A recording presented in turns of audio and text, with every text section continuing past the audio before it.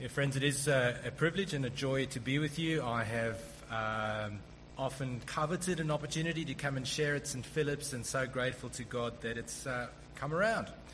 So why don't we pray and ask for God's help. Heavenly Father, thank you so much for the congregation of your people here, and thank you that I can share with them and be encouraged by them. Thank you for their support of CMS and the AGMs that have been held here, and I pray that you would teach us through your word today, and we pray it in Jesus' name. Amen. So one of the jobs that we do as a CMS office is distribute the newsletters of our WA missionaries. So, for example, one of the great joys that we have is finally, after about 18 months, we've deployed David and Jenny Juniper to the Congo, and that's very exciting. And their internet, they told us this week, is a little bit shocking, so they've been able to send stuff through to us, and we're putting that together for them to distribute. But we also facilitate the communications between people back to our missionaries, because sometimes there are certain barriers of security, and so it's really appropriate that we're looking at a part of the Bible, which is a letter sent to a local pastor. It's part of the Bible we possibly don't look at very often in churches, but something that I've really been encouraged by and learned a lot from as I've reflected on this passage. So if you have your Bibles close to you, please open on page 993 to the letter that the Apostle John wrote to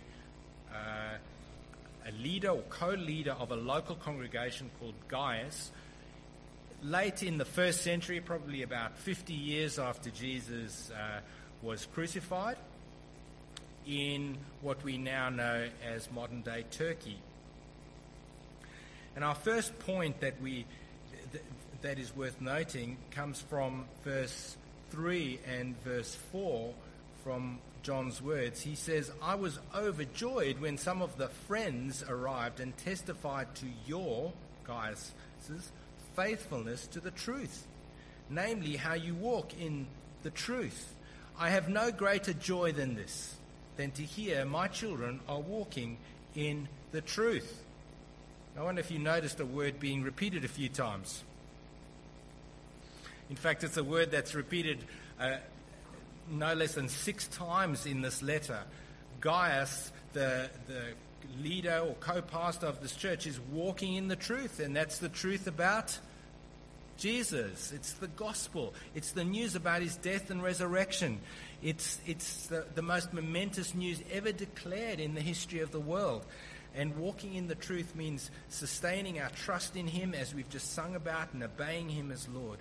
And Gaius, being somebody who's an elder in the local church and who is walking in the truth, obviously has a huge impact in the local church in guiding them to walk according to the truth.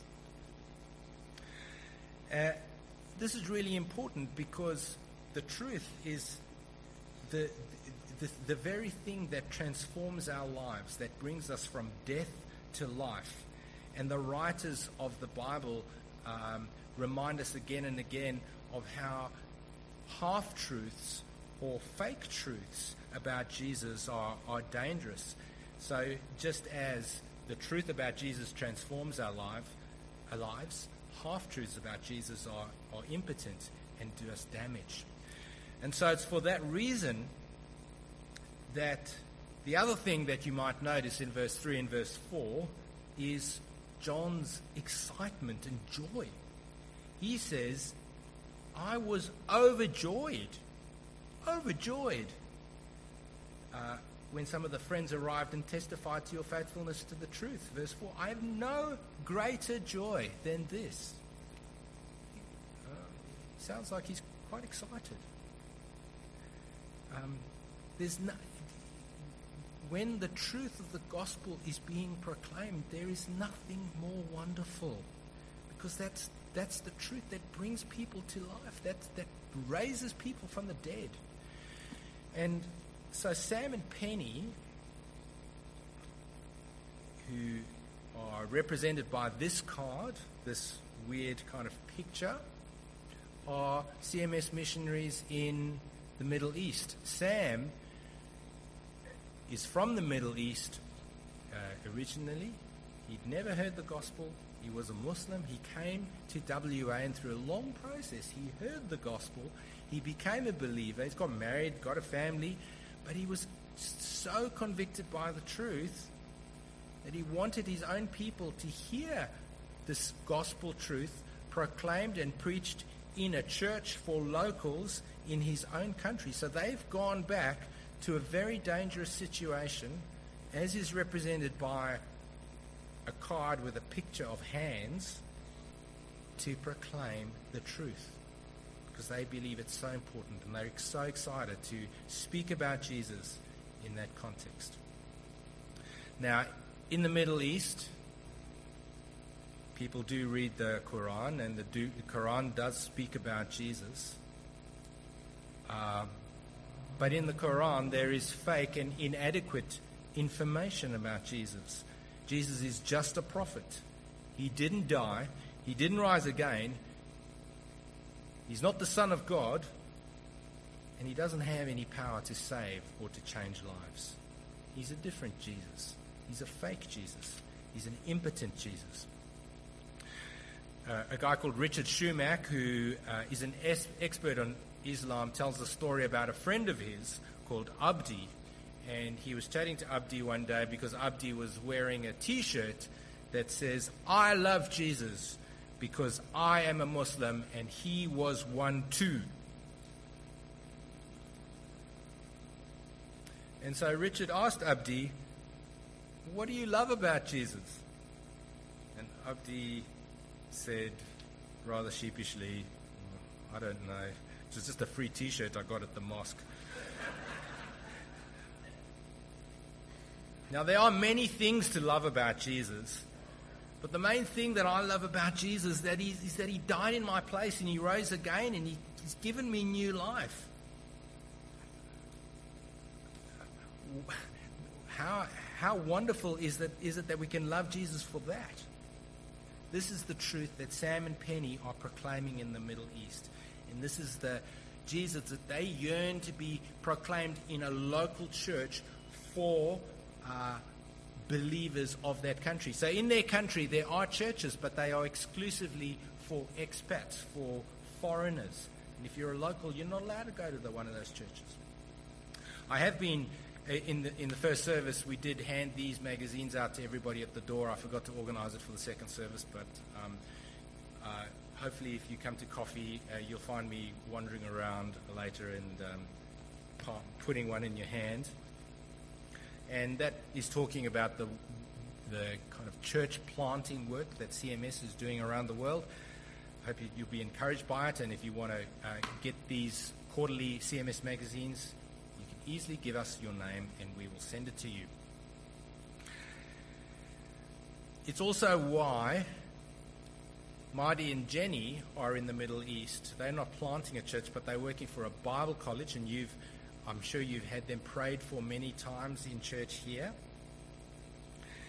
And they are seeking to have local church leaders like Gaius trained to teach the gospel, to teach the truth. Jenny writes in their report that they've submitted for our AGM. She says, "We commenced the new academic year, ETC Asia's 5th year of operation, with over 40 enrolled students. And we thank God for our second cohort of graduating students, rejoicing that He has opened doors for them to serve in various ministries. JS is now an associate minister." And I'm not reading this in full. SC is now a pastor. NW is a children's worker. GM is a women's worker. SS will be heading to Cambodia to serve as a missionary. YB is returning to Myanmar as a principal of a theological college. And the list goes on. Wow, what a list of people equipped to walk and to teach, to walk in the truth and to teach the truth. So my first point that I've learned from this letter is that gospel-shaped churches are crucial in God's saving plans for the world. Gospel-shaped churches are crucial in God's saving plans for the world. So may you never lose the wonder of what it means to belong to a church which is gospel-shaped, that walks according to the truth. May you continue to walk according to the truth.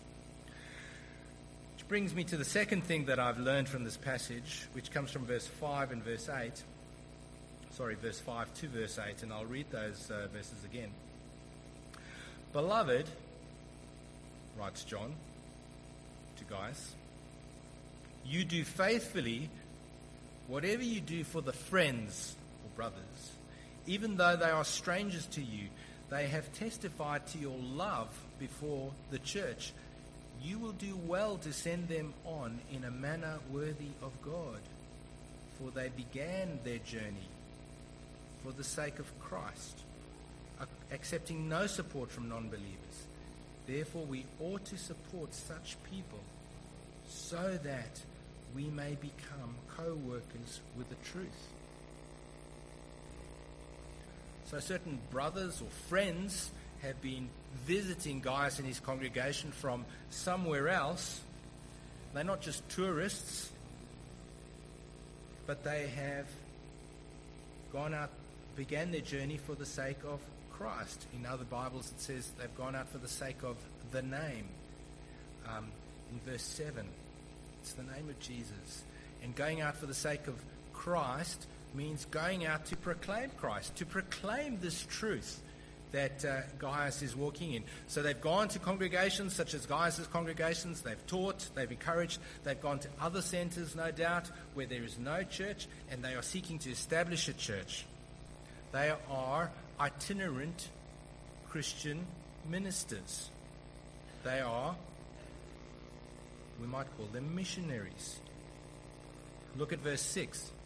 John says to Gaius, you will do well to send them on in a manner worthy of God. So Gaius has participated in sending them. And that's why I've concluded they are missionaries, because they've been people that have been sent firstly by the apostles, and now they are sent on by congregations such as Gaius' congregations. And a missionary, the word missionary just comes from the word to send. My second point that I've learned from this passage is that gospel-shaped churches send missionaries. This is what CMS seeks to do, to encourage and keep encouraging churches such as St. Philip's to keep sending missionaries. And what we understand by mission is not necessarily things like painting orphanages or sending money to local believers or protecting nature or digging wells. Those might be wonderful things to do. Mission is about sending people in the name of Christ to speak and to preach the truth. So Gaius says we ought, in verse 8, we ought to support such people that we may become co-workers with the truth. Gospel-shaped churches send missionaries. See, the truth, if it's worth believing and holding on to, is worth proclaiming in other places, and it's worth support, and it's worth supporting people who do that, because there is nothing more valuable that we can be doing. And when we help missionaries who do that, we become their fellow workers. How exciting is that? I can't work at a theological college. I'm not a doctor like Mighty Ford, but hey, I can send him little emails and I can send him little text messages to encourage him and say, hey, I'm praying for you, and I can participate in providing for their needs because it costs to keep them there.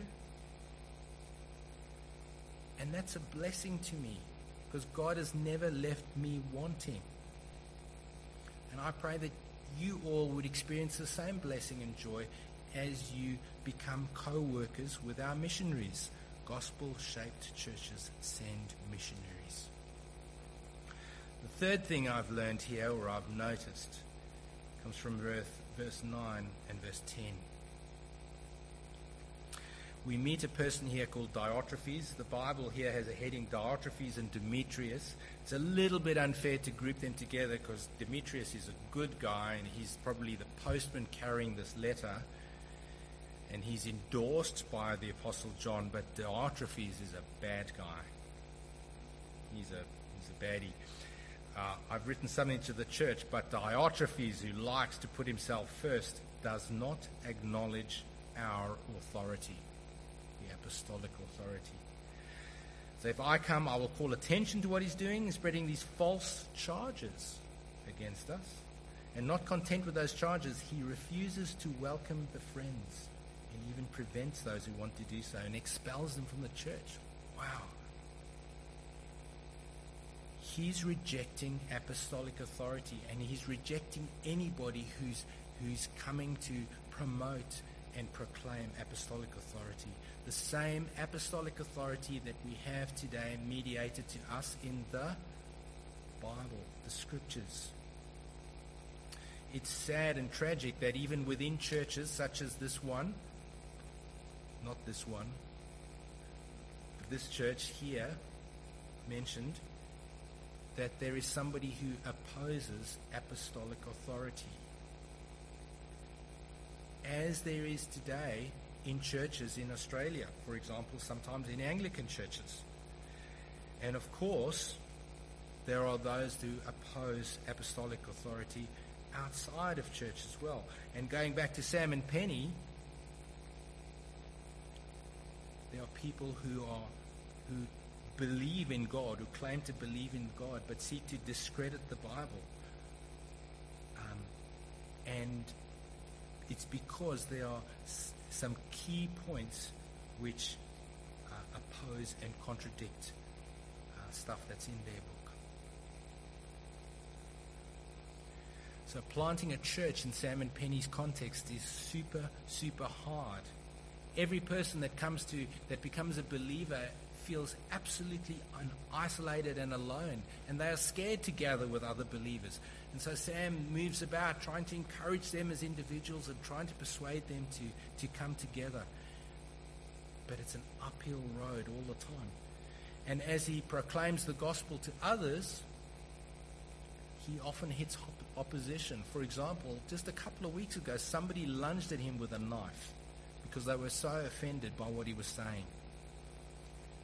And you might think he's some kind of hero, but that affects him deeply. He was in a kind of what he calls a Sanhedrin situation for hours, presenting the gospel to these guys, trying to persuade them and trying to account for his own conversion. So the third thing I've learned is that missionaries are engaged in a spiritual war. Missionaries are engaged in a spiritual war.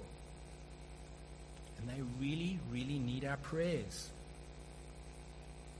Whether it's Marty and Jenny, or Sam and Penny, or David and Jenny Juniper, newly arrived in the Congo, who have to get down to the grind of trying to learn the language at their age, about the same age as me, and getting to know people, getting used to having so much less than we do here in WA. That's all a spiritual battle. That all requires prayer. And so I am asking you from the front, won't you engage with one of our missionaries? I have a clipboard. You can write your name down and your email. Yes, I'm asking for your email. In the age of spamming and fraud and protection of privacy, our email addresses are precious. In the age of overloaded inboxes, we are unsubscribing, not subscribing. But I urge you to make the commitment to receive the news from one of our missionaries and pray for them, even if it's just once a month, whenever they send out a newsletter of something that's going on. But I've been encouraged by what John wrote to Gaius. I've been reminded that gospel-shaped churches are crucial to God's saving plans for the world. So I hope that you will keep appreciating your own church and keep yearning for the establishment of such churches in other parts of the world. I've been reminded that gospel-shaped churches send missionaries. The gospel is too precious not to share, because it literally does bring people from death to life. And I've also been reminded that missionaries are engaged in a spiritual war. Gospel work is a spiritual battle, and they need our prayers desperately. So let's pray. Father God, thank you so much for your people here at St. Philip's, Cottesloe, who love you and who have been nurtured and encouraged in this gospel-shaped church. Thank you that the truth is proclaimed here, and we do pray that you'd raise up the right person to be the rector, who will be a gospel-shaped person. We thank you that we can have the privilege of being fellow workers for the truth as we send missionaries, as we contribute to what they are doing. And I pray that St. Philip's would continue to do that in various ways, and also I pray with CMS missionaries. And we pray that we would also commit to praying for those who are engaged in the spiritual war of doing mission. So we ask this in Jesus' name.